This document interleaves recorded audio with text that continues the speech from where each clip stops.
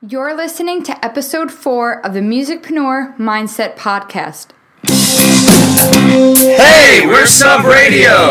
You're listening to the Musicpreneur Mindset Podcast. Here's your host, Suze, founder of the Rockstar Advocate.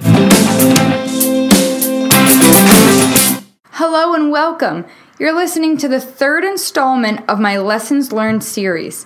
You can access all episodes in the series and from this podcast using your podcast platform of choice or by visiting therockstaradvocate.com/podcast. Today, I want to talk about the time that I didn't take my own advice.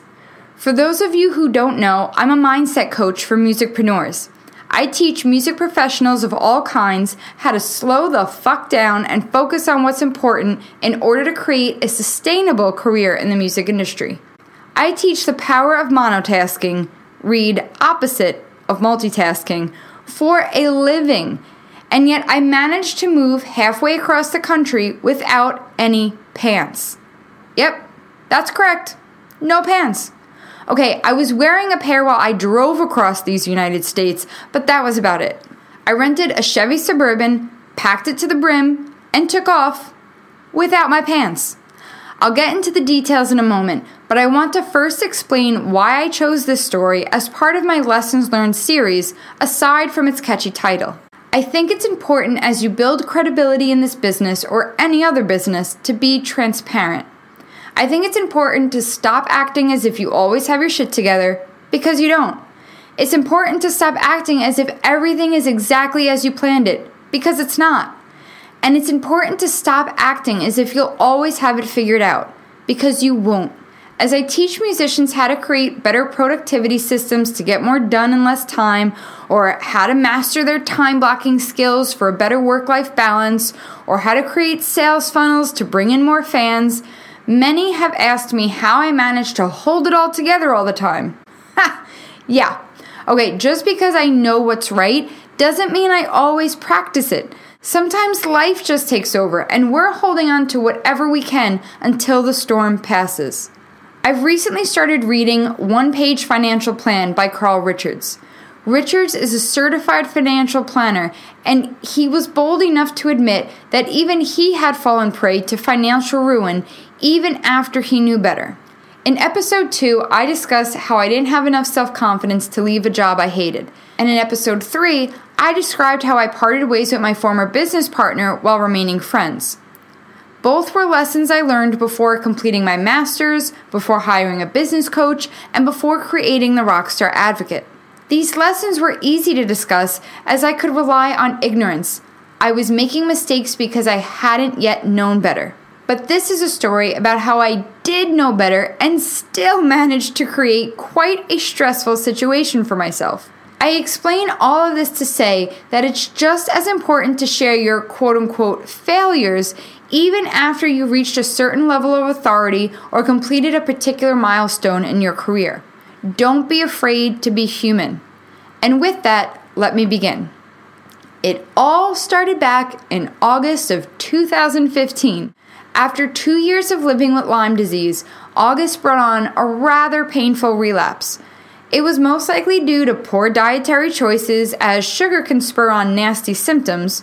Once again, I knew better, so prepare yourself for the pattern that's ahead. During the relapse, I became severely sensitive to light and sound.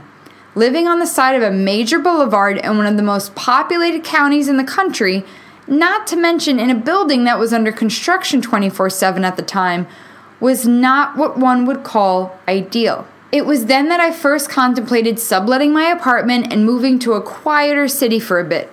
A few weeks later, during CMJ, I was walking through Manhattan at night and I almost stopped dead in my tracks, brought practically to my knees by the construction noise, loud music, and glaring lights from the streets.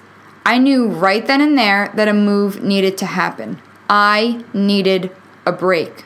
After looking at a few options, Nashville kept calling to me. I had been there only once before during a road trip taken with my freshman class while I was at Drexel. But I remembered thinking that it was so vibrant without being loud and in your face about it. Being born and raised in New York, I was ready for a change, for a more quiet, more manageable city that still had strong roots in the music industry. I had driven down during Thanksgiving week, found a cute little one-bedroom, and put down a deposit. Pepper and I would leave January 9th of 2016. I remember being so thrilled to have a quiet space to work on my business. There were so many projects I wanted to begin on, and having time to work on them without the tempting distraction of friends and family and the painful agitation of construction outside my building seemed like just what the doctor prescribed for a successful year ahead. I started packing as soon as I returned home. For a full month, I lived out of boxes, afraid to leave anything out upon my leave. I also did everything I warned others not to do. I overpromised clients. I took on too much at once. I said no to nothing, and I put myself last the entire time. I didn't want to let anyone down. I didn't want to disappoint. I wanted to prove to myself that one little move wasn't going to slow me down. I was a well-oiled machine. But there's one problem. I'm not a machine. I'm a person. A person needs sleep and breaks and time to adjust to big changes. The day before I was set to leave, my mother surprised me with a mother-daughter day at Elizabeth Auden Red Door Spa. I'm sorry, I'm contracted by my cousin Mike to always say it like that. It's difficult for me to relax, but I somehow managed. After an afternoon of massages and facials, we returned home. I was in my apartment packing the last few items when I went to text a message to a friend and couldn't find the phone. I started looking everywhere. Couldn't find it. Ran to the car. Not there. Checked the couch cushions. Not there. Emailed my mom to see if it landed in her bag. Not there. Pure panic began to set in. It's amazing how attached we get to our devices. My biggest fear was that I'd have to get a new phone, which would come with a new number, which would replace a number I had since senior year of high school when cell phones first hit the mass market. I started scrambling, drove all the way back to Red Door Spa, about 30 miles away in rush hour traffic, and came back 2 hours later, only to find that the phone had slipped into the floor of the back seat of the car. So much for relaxation to prep for a big trip. You would think I would have learned then to slow down. Nope.